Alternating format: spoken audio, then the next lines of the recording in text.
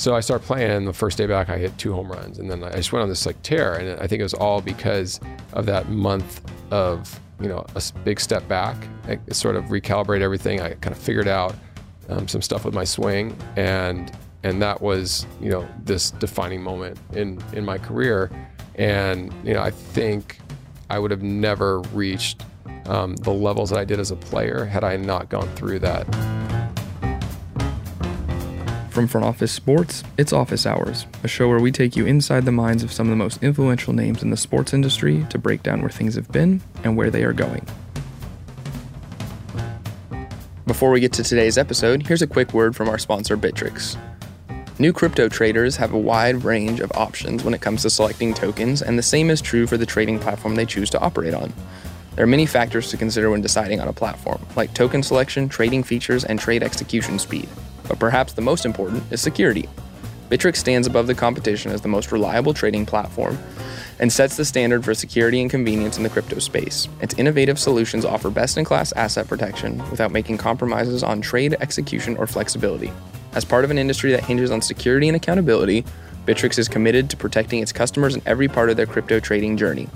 Bittrex respects its users' trust in the platform and rewards that trust with an ever-expanding list of features and functionalities designed to improve their experience. To learn more about our technology and why Bittrex is the superior choice for keeping your crypto secure, visit www.bittrex.com. Again, visit www.bittrex.com. That's BITTREX.com. I'm Adam White, and on today's show, we're joined by Shawn Green. A former Major League Baseball player turned tech entrepreneur, Green now finds himself at the helm of sports tech startup Greenfly as its founder and chairman. At a time when more athletes are turning to investments over endorsements, Green takes us through what it was like in the early days of conversations in locker rooms, and as they shifted from talking about chains and cars to restaurants and investments. He also takes us through what it was like to play with Rickey Henderson, how he saved his money, and why he wants to leave more of a legacy off the field than he did on the field. As you look back at those 14-ish years, right, you go on a journey that I'm assuming is probably similar to what it is that you're going on now, but from a very different kind of lens. Yeah, no, it is. I think as an athlete, you go through you're starting a career. It's almost like you're trying to make something up. Like, do I belong here? Do I know what I'm doing? And you start figuring it out. You kind of get more confidence as you pass the different levels and start, go from A-ball, AA, AAA, all of a sudden you're in the big leagues. And do I belong? You hopefully perform well enough to belong. You see all your heroes from, along the way that are your teammates or you're playing against. And then you go through a lot of ups and downs. And I think it's very similar as a startup. You kind of throw something out there into the world, especially in our case, it was sort of creating a new space. And when you start to get traction with customers, you get that confidence, and then you go through the ups and downs, just like anything. And the more times you pick yourself back up after the tougher times, the more confidence you have and the better you are moving forward. Yeah, and then when you take a step back and we look back at the journey, drafted straight out of high school, attended Stanford in the summer, right, between when you guys were doing winter, between what you were playing. What was that like, getting that first check, going straight into minor league baseball? And, you hear all the stories about minor league baseball now. Was it, I'm assuming, probably just as bad as it is now? Yeah, I mean, it was actually a lot of fun. I mean, you don't make, aside from the guys who are fortunate enough to have a good bonus with the draft, which is what lured me away from playing at Stanford, which I had assumed I was going to do. You don't make much money, so you're living.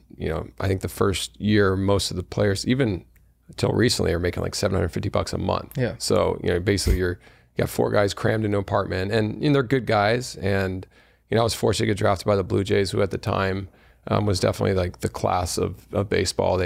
Everything was run really well. Pat Gillick was the general manager, who ended up winning a couple World Series there. He went on to Philly and won a World Series, and he just did things the right way. So it's really important to them to get good guys, and you're like brothers. You traveling around together, you go and play winter ball together, and you get to know these guys, and it's a lot of fun, but it's definitely not something you want to do more than a few years. And when you're older than 19, 20, 21 years old, once you get to your mid-20s, it's not really the place you want to be. Was there a time when you were there, probably a year, 2 years in, when you're like, man, I could have gone to Stanford and with a Division I school, got my, and got drafted later on. Did you ever have those thoughts as you came up through the ranks? No, because I wanted to be a baseball player. And it's like, if you want to be a doctor, you go to med school. If you want to be a baseball player and you have the opportunity and you get drafted high enough where one, not only they're giving you money to pay for an education, which I used to go to Stanford in the off season for a couple of years,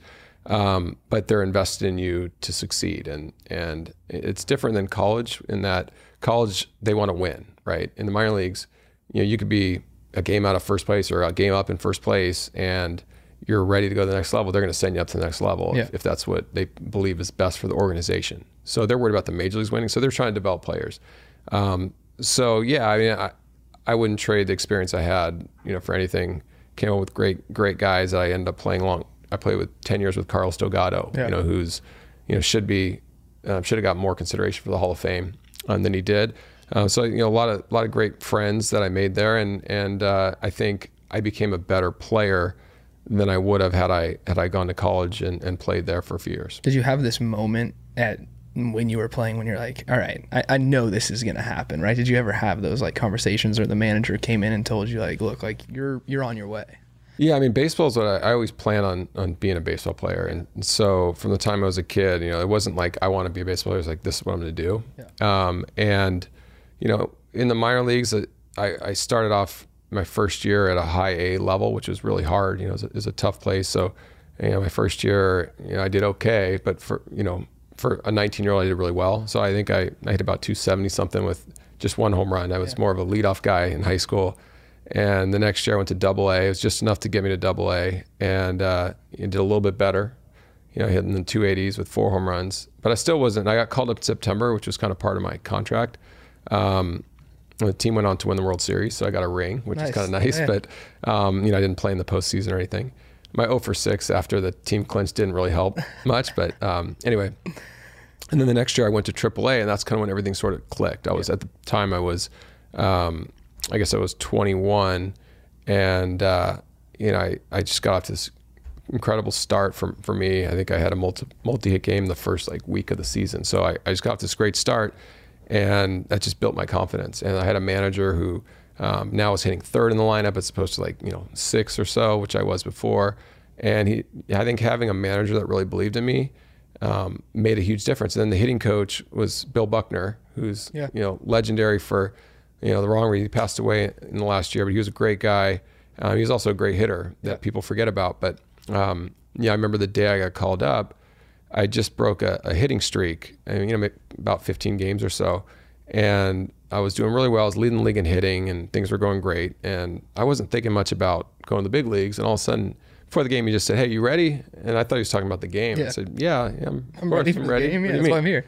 And then, we take batting practice, and I come off the field, and my name's scratched off the lineup card because I was supposed to, be batting third and playing left field at the time, and which was a little weird. They moved me from right field to left field because I knew that. So that was making me a little suspicious because there was this opening in the big league level in left field. Got it. There was going to be, and then I got called to the manager's office, and once he called me, and I knew, I was like, my heart started pumping. First person I called, were my parents, first people. And so that was a great moment. It was something that every player dreams of. And then when I went up, I struggled. I was up for a month and got sent back down. And I was actually happy to go back down because I got up to the big leagues and I wasn't playing every day. I was struggling, and all my friends were down there, and all the guys on the team were a lot of guys in their 30s and married. I'm 21 years old and just kind of lonely, and so I went back down. Everyone was making fun of me because I was the one guy who was happier, I think, coming back down to the minor leagues than I was going up to the big leagues. And from I wouldn't say a culture shock, but I'm sure it's a change to go up and then come back down, almost like it's like getting in an ice bath and then getting out of an ice bath, right? It is, yeah, it's weird. And a lot of guys, I did it that one time, the up and down, where a lot of guys, they'll spend 2 or 3 seasons bouncing back and forth. A relief pitcher or backup catcher or something like that. A lot of those guys will just bounce. And that's tricky because they kind of have one foot in each door, and they're trying to find that spot where they kind of lock in permanently, and it's a little tough when you don't have when you're kind of floating around like a leaf in the wind. Yeah, and I'm sure that played a role in what you've become now, right? You look at living $750 a month, you're with 4 guys in an apartment, going back and forth, you're not sure what you can do. I mean, I'm sure you probably had those feelings along the way, whether it's the entrepreneurial endeavors with your family, as they're growing and you're moving. Like, I'm sure it prepared you a lot for what it is that you are now. It did, and you know, back then it was, when you're in the minor leagues and even when you're first coming up, you're really focused. You're in the moment, right? Which is a big thing for me. I try to do that, and you always kind of remind yourself to go back to it. But yeah, I mean, you're just trying to do well each day, and you have this goal that's in the distant future. It's kind of like entrepreneur. You have this goal that someday I want to have this great exit with our company, whatever that exit may be. But you can't really spend too much time thinking about that. You got to focus on executing and where the company is, what it needs to do to succeed.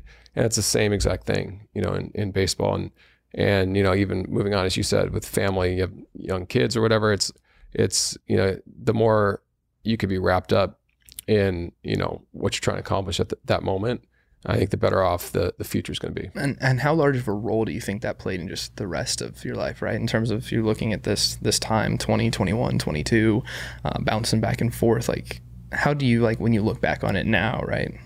Have the contract, you've succeeded, you've played plenty of years. Did you imagine then what you did in the bigs? No, I didn't. So I was one of those guys that I sort of figured things out. I got to a level where my first few years I was a good major league player. Yeah. I'd hit in the 280s, hit 15-ish home runs, and I was playing against righties only, and it could have been a really nice career and all that. But then I had this period where my manager didn't want to play me anymore. The GM wanted me to play, and they wanted to change my swing, wanted me to try to pull the ball and hit more home runs, and so I was benched for like a month. Yeah. And while I was benched, I sort of went through this kind of life change where I was like, okay, I'm just gonna really kind of turn my daily routine into a meditation and just focus on and work on my swing. And I did that. And all of a sudden I got a chance to play every day. The GM said, hey, you got to play this guy if we're going to trade him and to get the value up. Yeah. Because no one wants to trade someone sitting on the bench. So I started playing, and the first day back I hit 2 home runs. And then I just went on this like tear. And I think it was all because of that month of, a big step back. I sort of recalibrate everything. I kind of figured out some stuff with my swing, and that was this defining moment in my career. And I think I would have never reached the levels that I did as a player had I not gone through that. I would probably just kind of stayed on the course that I was already on, which was good. And when you're on a course, and same thing in business, when you're on a course that's working enough, then you really don't make changes. You're kind of scared to make changes because like, okay, I don't want to do anything that's going to disrupt this progression. But then when something happens, you hear about startups all the time where they, had some, like Slack is a good example where, they were building a video game company and they had this completely pivoted because, that wasn't quite working. And it's like, wait a second, what is working? And you figure that out. Chat functionality. And you go with it. And then, taking that step back, was there a time when you took that step back when you're like, you maybe even began to question, like, is this for me? Is this like what I want to do? Is this long-term? Have I reached my ceiling? Yeah. I mean, I think a lot of baseball hitting, especially hitters, it's so hard and there's so many ups and downs, and you show up one day and you feel like I can't hit at all. And then you have times where you feel like, I got this figured out. You learn over time that neither one of those are true. Yeah. Which is what experience is. But yeah, I mean, there's plenty of times where, I'm thinking to myself, why am I putting myself through this? This is torture. Yeah.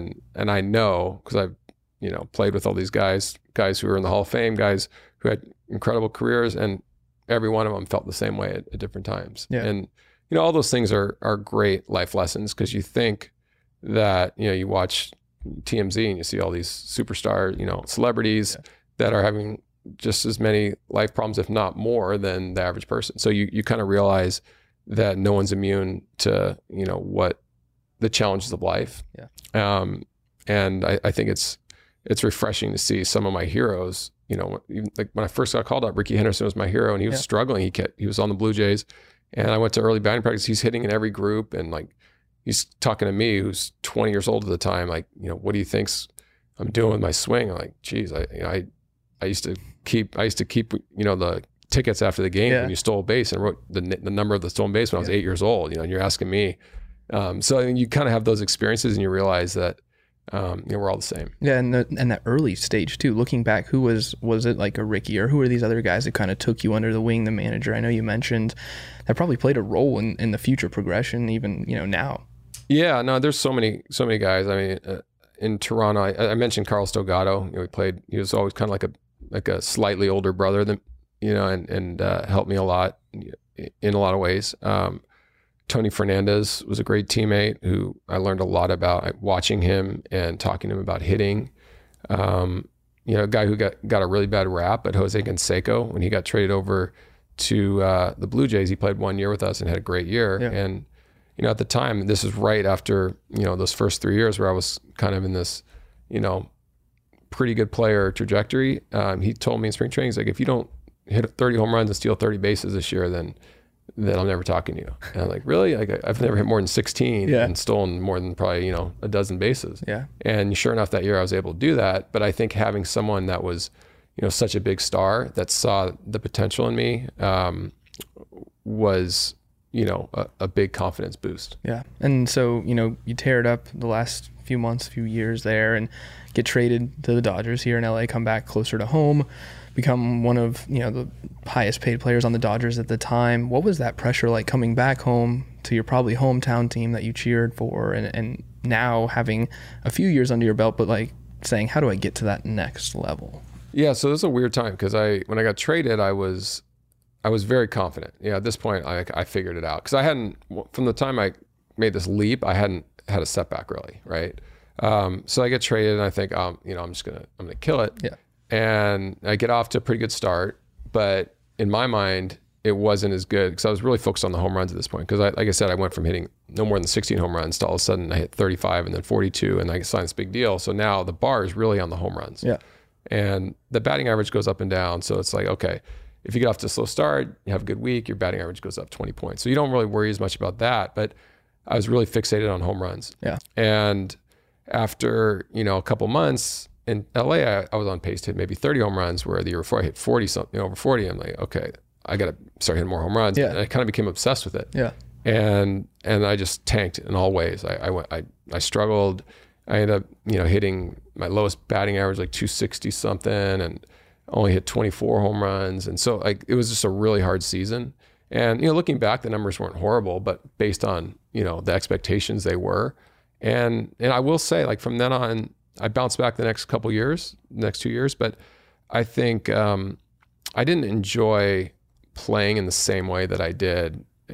I kind of lost that sense of being in the moment, because now all of a sudden I had this contract that was a 6-year contract that set the bar really high. Yeah. And, I felt like I had to constantly prove myself, especially when you get traded to a new team. And you see it all the time in baseball and in sports, where a guy signs a big contract, goes to a new team and struggles the first year, and sometimes longer. I think if you sign with a team that you sort of earn that contract with, then they already know you. But now you go to a new league, a new team, and you want to show them why they signed you for that kind of money. Yeah, and with you and what was going on around you in all of baseball, right? We're tail end and thick of the steroid era for the most part. You're seeing these ballooning numbers. I'm assuming what was the pressure like in inside the locker room, whether it's not you saw people take steroids or you knew people who did, right? What was that like for you in terms of was it the tempt? Was it you wanted to be hitting 50 home runs? Yeah, I mean it was kind of the opposite for me. Yeah. I was really cocky in that once I figured out my swing, I was like, okay, I can hit the ball further than these guys. And my nickname was Flacco, which is skinny, right? Yeah. So I used to like to impress my teammates or other players by hitting the ball further and being skinny. So I still worked out and did my stuff, but I was never tempted to take steroids. And I think for me, it was much more of a health concern than anything else. I mean, I never looked down on people who did. I know a lot of guys did at the time. You could tell. It was kind of something we joked about with oh my God, look at someone got a magic weight bench over the holidays, because February rolls around, they show up to spring training and they're like, but you know, it was not something that I was willing. Like I never chewed tobacco, or I never, you know, took the stimulants. I just never wanted to do that stuff to my body, and I was always, you know, kind of paranoid about that. So that was the biggest reason, and it sort of, yeah, like I said, it drove me in the other direction. Once I figured out how to hit home runs, it's like, okay, I could do this, you know, as good or better than most of these guys without it. And so that fueled a different angle. What was the conversation around, like, in the locker room too? You probably had other guys who are like, well, should I do this? You know, this guy's getting paid more. Do I not do this because I'm, you know, health issues, right? Like, I'm sure it was a daily battle between people, especially like, you know, those guys bouncing back and forth, and then these guys signing hundreds of millions of dollar deals. Yeah, it wasn't real. Like, if you weren't taking steroids, then I think people didn't just come up to you and say, you know, do you think I should do this? Like, I'm sure they would go up to the guys who were and say, hey, you know, what should I do to look like you? And will I add, you know, if I'm a pitcher, would it add a few miles an hour to my fastball? Like, what tell me what to do. And I think it was more that. But, you know, the guys who didn't, which was, you know, a lot of us, you know, it was kind of funny. Like, you sort of like joke around about it. It's like, oh my God, look at so-and-so, you know, and we'd kind of laugh, and that was about it. But it wasn't like a hot topic of conversation. I think you just kind of use your eyes, and you'd see things. And there's a lot of people that came out in the Mitchell Report or in other you know, some of the other scandals that I would have never guessed. So, I mean, the thing that is a bummer about it is, like, everyone who played in that era, especially if you had home runs or, you know, or a pitcher that threw really hard, like, people all suspect all of us. And that kind of sucks, because you know, like I said, I was more focused on being, you know, the anti-steroid person. Yeah. So coming to LA, signing the big deal, what was that like, you know, moving back to the city of the lights, right? Hollywood, having a big contract, you know, was there pressure from you from just, like, you know, now as you look at it as an entrepreneur, but was there pressure from you to, like, spend and keep up with the Joneses, right? And I'm assuming not, just based off of the background, but what was that like too, walking into that? Yeah, I mean, LA, it was great. I wanted to go to a big market, and I sort of, I was in position to kind of force either a long-term deal in Toronto or a trade, because I was going to be a free agent. Yeah. And so I went with the latter, but it was weird coming home, because I lived here in the off season, and it felt like a different world to me. So it's like, all of a sudden I'm playing, and my mindset was hard to put that in, because Toronto was my baseball world, and LA, or, you know, California was my off season. So now I'm merging those two, and it'd be weird, because I'd be at my house that I lived in the off season, and it's like, okay, I got to go to the game, and it just felt like I was supposed to relax. And so it was kind of, it was hard. And then you have a lot of ticket requests, and so that side of things, it was hard, I think, for anyone who goes to play at home for the first time, because you merge those worlds, right? In terms of Hollywood and all that, you know, it was fun. It was fun, you know, meeting celebrities that came to the games and were big Dodger fans, and, you know, that was all cool. There was no like added pressure or things like that. You know, once you're on the field, you're you know, playing the game, and it was a beautiful place to play, and it was nice to play, you know, in amazing weather. You know, we had, I think, one rain out, which was a surprise to even have one in the 5 years I was a Dodger, at home at least. And you have fans that, you know, I think almost 4 million fans a year would show up at Dodger Stadium. So there was no better place to play. Yeah. And as you look back to, and now obviously we have these conversations about athletes going broke, and were the locker room already shifting at that time to more of like, hey, we should be investing, or was it saying, hey, look at this house I just got, right? Especially for someone who signed a big deal. Yeah, I mean, I think there's both. It's not, I think people are smarter now. They keep getting smarter on how to handle their money. You know, there's always different eras. Like when I played, you know, a lot of us built big houses, because the real estate kept going up, and then everything tanks. And so, you know, guys got hurt in real estate, which usually isn't the case. I think a lot of people lose more money and with cars and planes and travel and things like that, but or bad investments.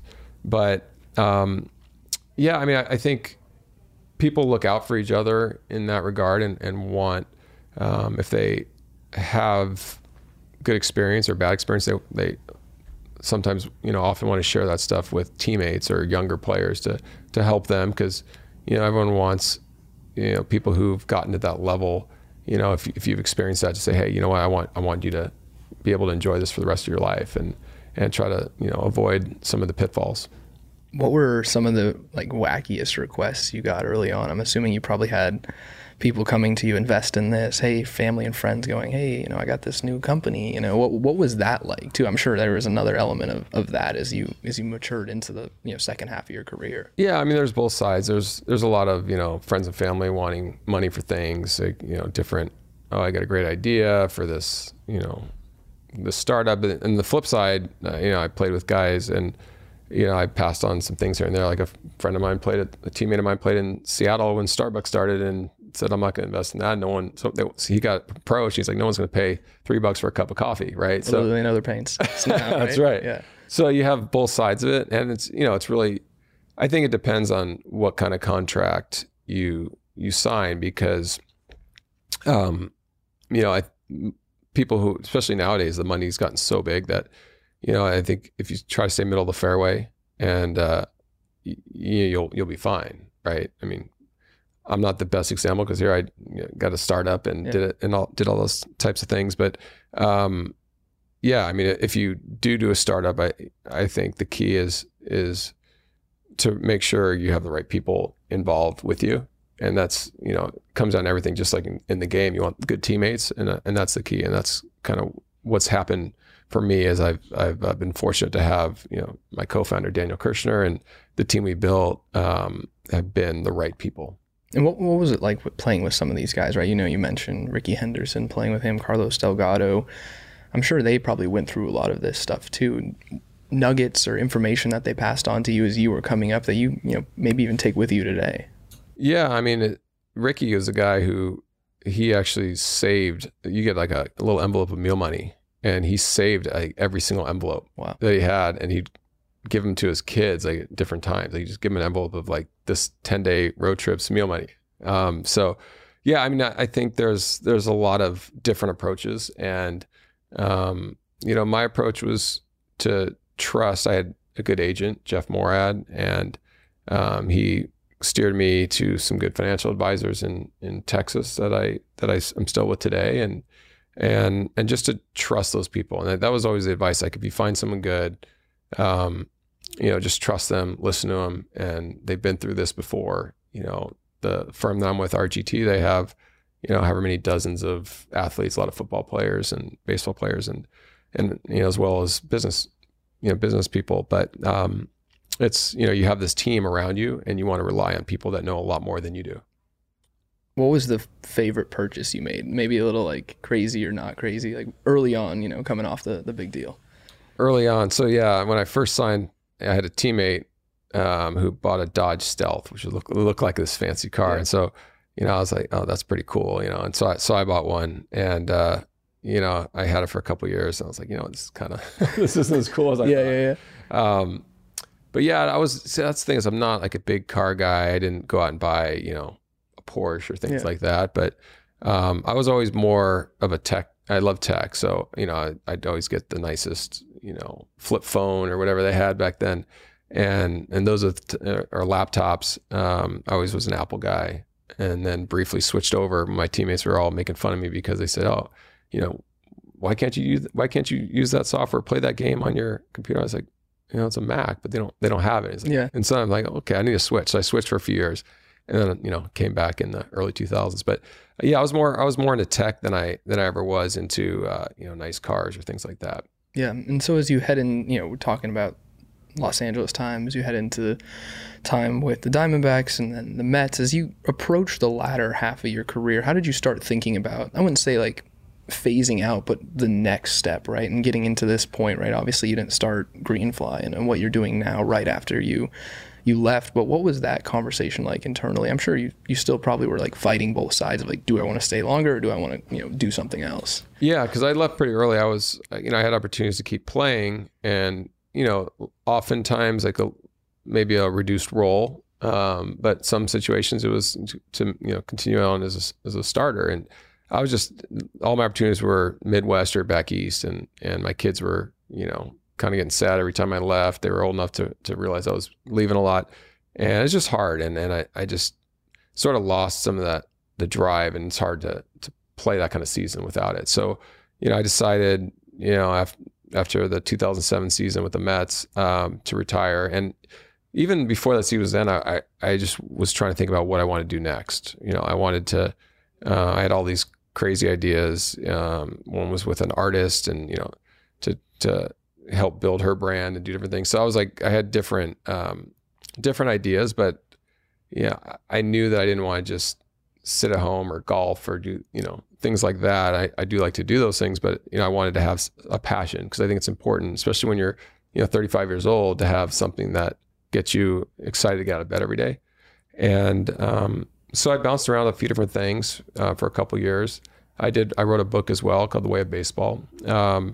And so that took some time. And, I learned, in some kind of entrepreneurial things after my career, kind of what to do, what not to do. And then I gravitated towards starting Greenfly about, I guess it was probably about 2012, 2013, whatever that was. And I just had this idea, because I was still getting hit up by media companies to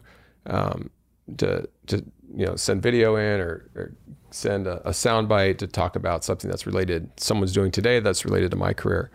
And so my idea was to build an app that facilitated that, where, you get a network of people that are experts, in sports, and have them have an app and have a back end where, ESPN or whoever the broadcaster is can say, hey, Kobe just blew his Achilles heel out, and type in Achilles and get team doctors or players that have had that injury, and then get videos back. And that was the original concept. And that's what the first prototype of Greenfly that was built, way back when was. And obviously it's evolved quite a bit from there.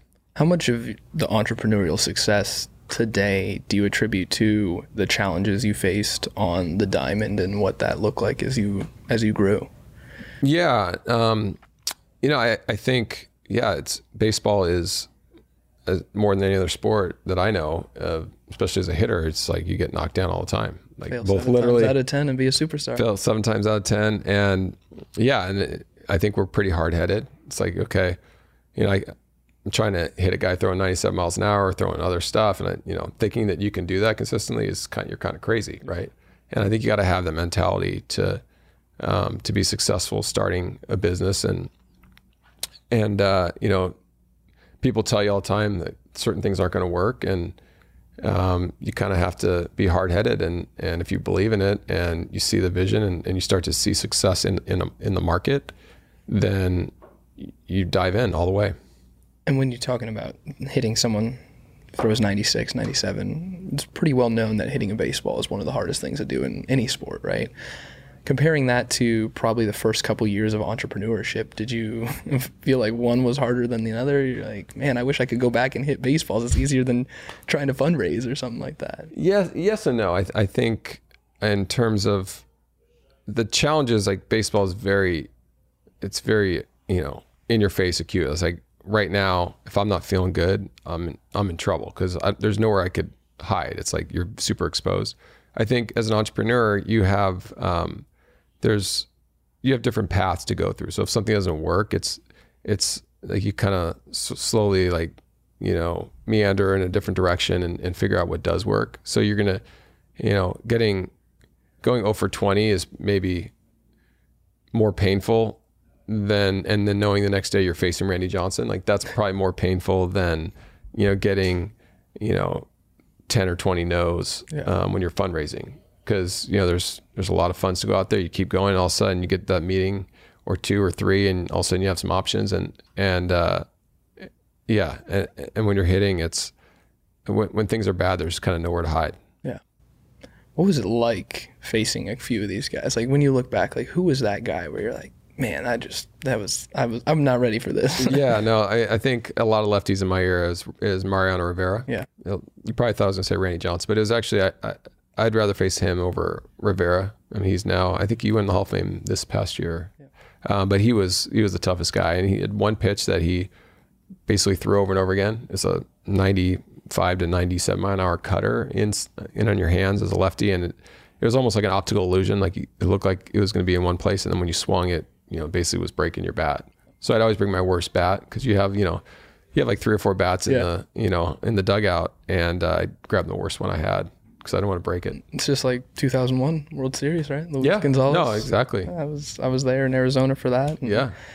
It was crazy times, but now as you look post-athletic career and into what you're doing with Greenfly and where you want to go from an entrepreneur standpoint, as you take a step back, like you probably did when you had that month reset, what was that month reset like coming into entrepreneurship out of baseball, right? Where you have a very regimented, I'm here at the park by now, this is what I'm doing. Now it's just an open ocean for the most part.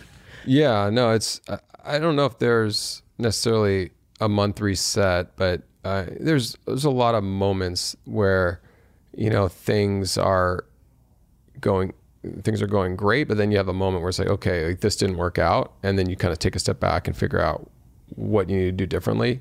And, those things I think in a startup happen, every so many months, whether it's a small thing or whether it's a bigger thing. And that's where you get better. And it's like, okay, maybe we need to add this functionality because, these customers want it, or we lost a customer that wanted different functionality and there's a reason, and you build that the next time, you build it better. And then when things come back around, that customer comes back to you, or you just get a bunch of new customers because you learn from the first customer. And I think that's, that's the best thing I think about building. So we build a really good product and put it out there, and then your customers give you the answers, which is great. And we listen to them, and that's like a big part of our culture is, we have a really strong dev team. We're a software company. We build great software, and it gets easier and easier as you go along because you get great customers who are, industry leaders, globally,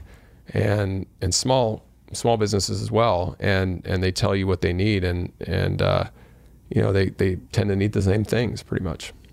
As you look back now too, and with the time, right, you get drafted out of high school, going to the Blue Jays. I'm sure you probably never even thought about being a tech founder, tech CEO. As this journey continues, what do you think is next, right? Would you either be remembered as Sean Green the athlete, Sean Green the entrepreneur, both? What is that next step, next level for you as you build? Yeah, I mean, I don't really think about how to be remembered or anything, but I definitely want this chapter of my life to be the most meaningful in a lot of ways. I want it. I think it has. I think this company has the potential to do amazing things, and I felt the same way as a kid, planning on playing in the major leagues. I had the same drive that and confidence that it's going to happen. And so I feel the same way that I felt then about this. And, this is what I love spending my time focusing on and trying to solve different problems. And as I said, it all comes down to having a great team, which we do. Right now, Daniel's our CEO and he's my co-founder, and I trust his instincts, and I trust and we both trust our team's instincts to make the right decisions on what to build next and what markets to approach and all those things. And just like sports, it comes down, you could have a great idea, but it all comes down to team and execution. And do you think it's been more execution and team than something like luck? You got to have luck too. I mean, it's the same in anything. You got to have, we look back sometimes on some key moments that could have gone one way or the other, and we've had a lot of great luck and we've had some bad luck. And it's a matter of, I think for a lot of startups, you want to stay in the game and have the right people to kind of build and do the right things. And the longer you stay in the game, I think the luck will, kind of even out. obviously that's, we used to say as a hitter, at the end of the season, the ones you get robbed or the lucky hits you get kind of even out, and maybe they do, maybe they don't. But, it's kind of what I like to think is generally the case where, you just kind of bear down, and you get a bad break, and you keep moving on. And for you, keep moving on. What was that like too? I'm sure you probably had some lows when you started Greenfly and you went through that process. What was it like working your way out of it? Just like you worked your way out of the slump or the hitting change? Yeah. I mean, we had different moments for sure, but, I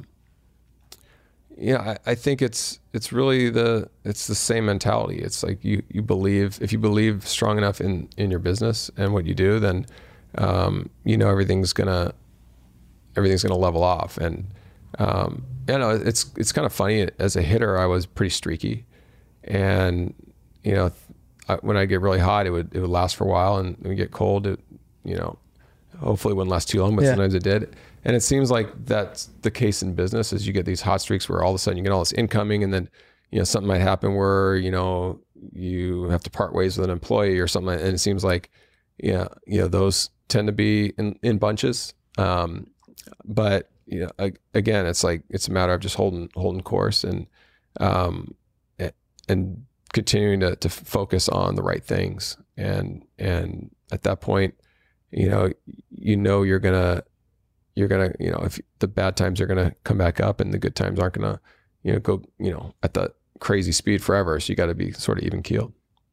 Now that you've done this for 5 years, going on 6, how is the perception too from an athlete standpoint too? Like, I'm sure you've had a lot of people reach out to you and say, hey, like, this is what I want to do, especially as we've seen more of these athletes, like we spoke about, talking about their investments in the locker room and out their cars, right? Have you seen a lot of inbound there, and kind of what has it been like mentoring some of these other people as you've gone through the challenge over the last 5 years? Yeah, no, I'd love to see when former athletes want to get into, I love to see when they want to get into something that's not just kind of a vanity project. A lot of guys will do, and which is fine too, but a lot of guys will want to, do something that just sort of builds off of their fame, and it's not really innovative. But I'd love to see, like Ryan Howard is a VC now, and he's like completely, he dove in, feet first and into, he's at 76 Capital, and I think that's awesome. I know other guys who went and got really into the real estate and have done well there. So it's to see guys do things that are not just like, kind of just drafting off of their careers. You do get a boost no matter what you do, because you get more doors that open. A lot of people, obviously are fans and will give you more time a day than just the average entrepreneur. But I think it's really cool to learn something new that's, a whole new trade and a whole new set of tools that you obviously pull from your previous career, but it's all new. What was that big thing that you've learned, or what has been that big thing that you've learned throughout this second career and this new process? I mean, I think learning, how to build a technology platform and a business all at the same time. I mean, it's kind of a, business school, in action. Yeah. And, I'm not saying there's no way I'm not an expert at anything, but, I've learned a lot, and it's a skill that I think as a player, you can't just expect because you've been successful on the field that'll translate, into building a business. And I think it's challenging for players because when you have a successful career, you rely on your agents to handle the contract negotiations. You rely on your financial advisors to handle that stuff. You rely maybe nowadays more of, social media and publicists will do more stuff for players. So everyone's you kind of become a quarterback, handle everyone else is doing things. But when you're in business, there's a little bit more hands-on that you have to do, especially if you're gonna be successful. And that's something, whether it's going to, pitch meetings or presenting or doing different things, like you got to do it. And I think that was a challenging transition at first, because I was used to having everyone, kind of do things. I was more, make sure you get this done. And I still, we have, a good team and people are doing different things. And I'm definitely more involved in the management side, but there is a lot more hands-on than I think you have, maybe you expect as a player transitioning. Because at the time, your business was what you were doing on the field. Your business was showing up and hitting, right? Yeah, and it was very defined, right? Whereas as a founder, it's less defined. I mean, it's like, especially early on, it's like, okay, what are we gonna do today? We're trying to build this business. What should we do? And where do we start? And there's a lot more of that. But I think as you progress into years in the market and all that stuff, the days become a little better defined, like they do as a player, because there's always some burning item that needs to be addressed. Did you have a moment as you've gone through this process where you're like, we know this is going to work. We know this is something. Yeah. I mean, there's been a lot of moments. We had good adoption early on. As I said, early on, our platform, which, I mean, I don't know, I haven't even said what we do, but it's really it's a software solution for brands, which includes sports teams and media companies and just traditional brands to collaborate with their most important advocates and influencers and staff members to create and share content on social.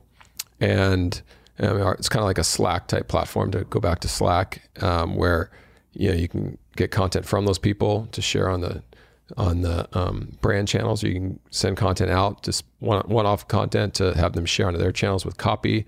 And the big innovation lately that's really been transformative is a whole connection, automated flow of galleries of content to the right people at the right times. So, for example, Major League Baseball, when the players, all their content, there's over 1 million pieces of content that have flowed through our system this year. And when they get off the field, they have their photos, highlights from the game and video clips and things like that. And when they share it, our system tracks everything. So that's more of a sports use case. Whereas brand use cases are, often, send an unboxing video of this, clothing item, and those videos come back to headquarters. Another example is like franchises, to just collaborate with, the corporate can collaborate with the different franchisees around their, around their social content with copy and galleries of content, all these types of things. So it's kind of like that Slack workflow. But I think the one that's resonated the most recently has been this whole like gallery connection, where, the athletes, since we're talking sports, the athletes just love it. They keep coming on. They're asking to be put on the platform. They want to get all their content and share it. And that's been something where we've seen the appetite, and we just really leaned into that. Do you think your career would have played out differently if you had the social media tools that they have now? It's funny because I think back then it was sort of frowned upon to be active publicly more. I think social media was just starting. So I retired in 2007. Facebook started in 2003, 2004, yeah. Right? Twitter was just starting. But the attitude then, like teammates and within the league, is that, this guy's not focused on what he should be focused on. And that's changed a lot. So, it's hard coming from my era to understand for those people to understand how important the social side is. Now, being in the business, I would tell guys like, you're crazy to not build your social footprint, not only for what you're doing now in your career, but post-career. It's just such a big opportunity.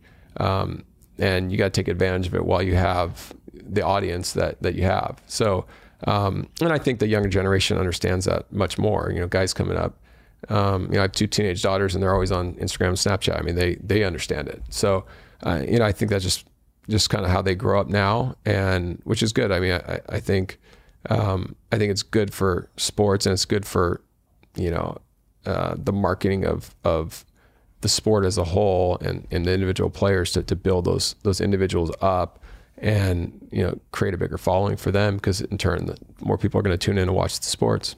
When you were a kid, you said Rickey Henderson was your baseball idol, your baseball mentor.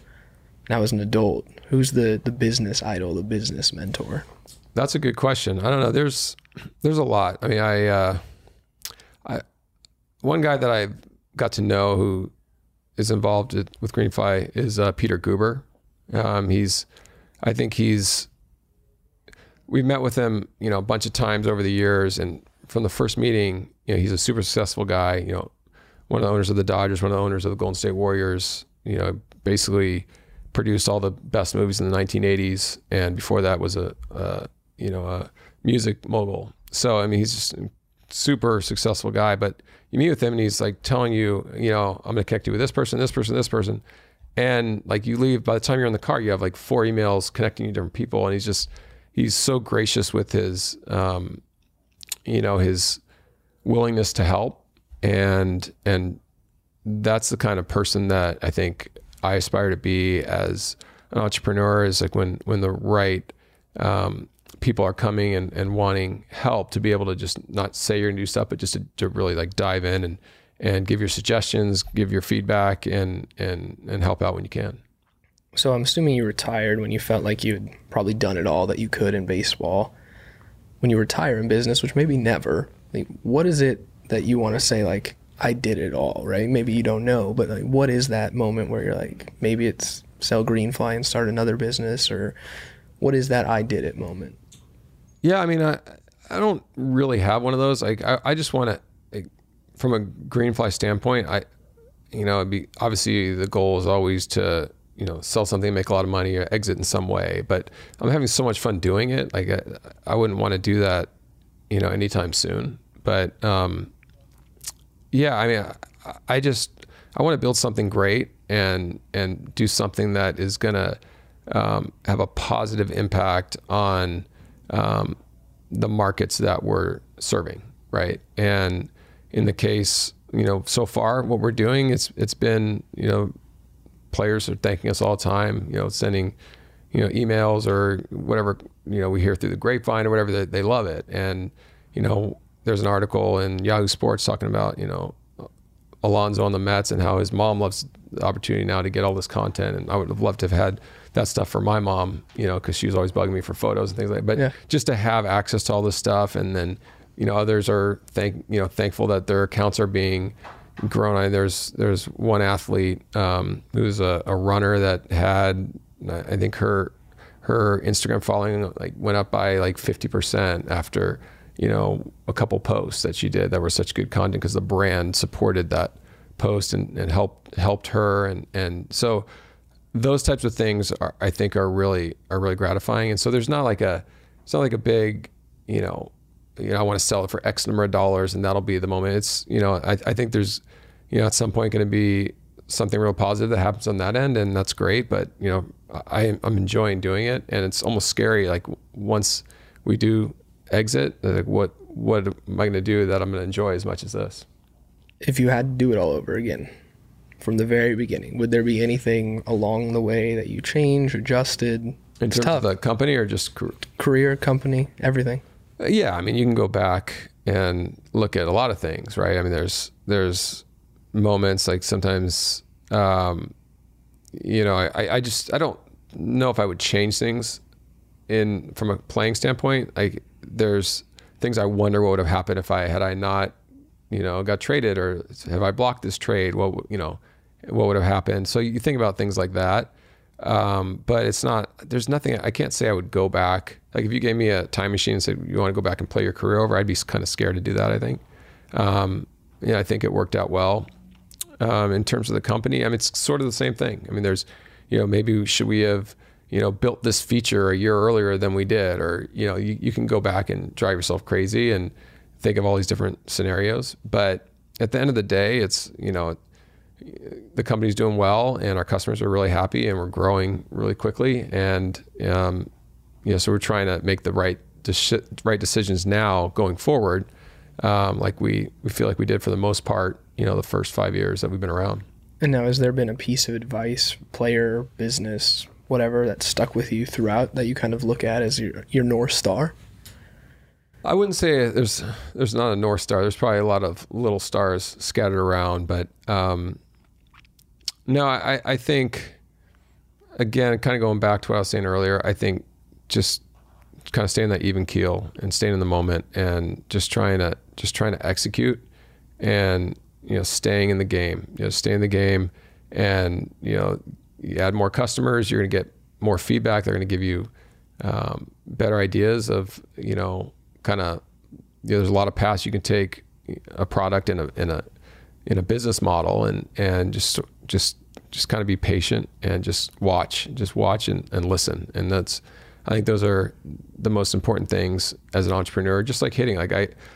When I became a better hitter is when I learned how to watch the pitcher and just say, okay, what's he really trying to do, and understand that. And it's not just going up there and seeing the ball and hitting it, right? It's the same thing in business. Like, I want to watch and see, how are they using our platform, or, what can we do differently, and just kind of listen. And I think that's the best thing you can do as an entrepreneur or as an athlete. Thank you all for listening. I hope you enjoyed it. Please remember to rate and review us wherever you get your podcasts. If you do, make sure to take a screenshot of the rating/review and share it on social media to get some front office sports swag. We'll see you next time.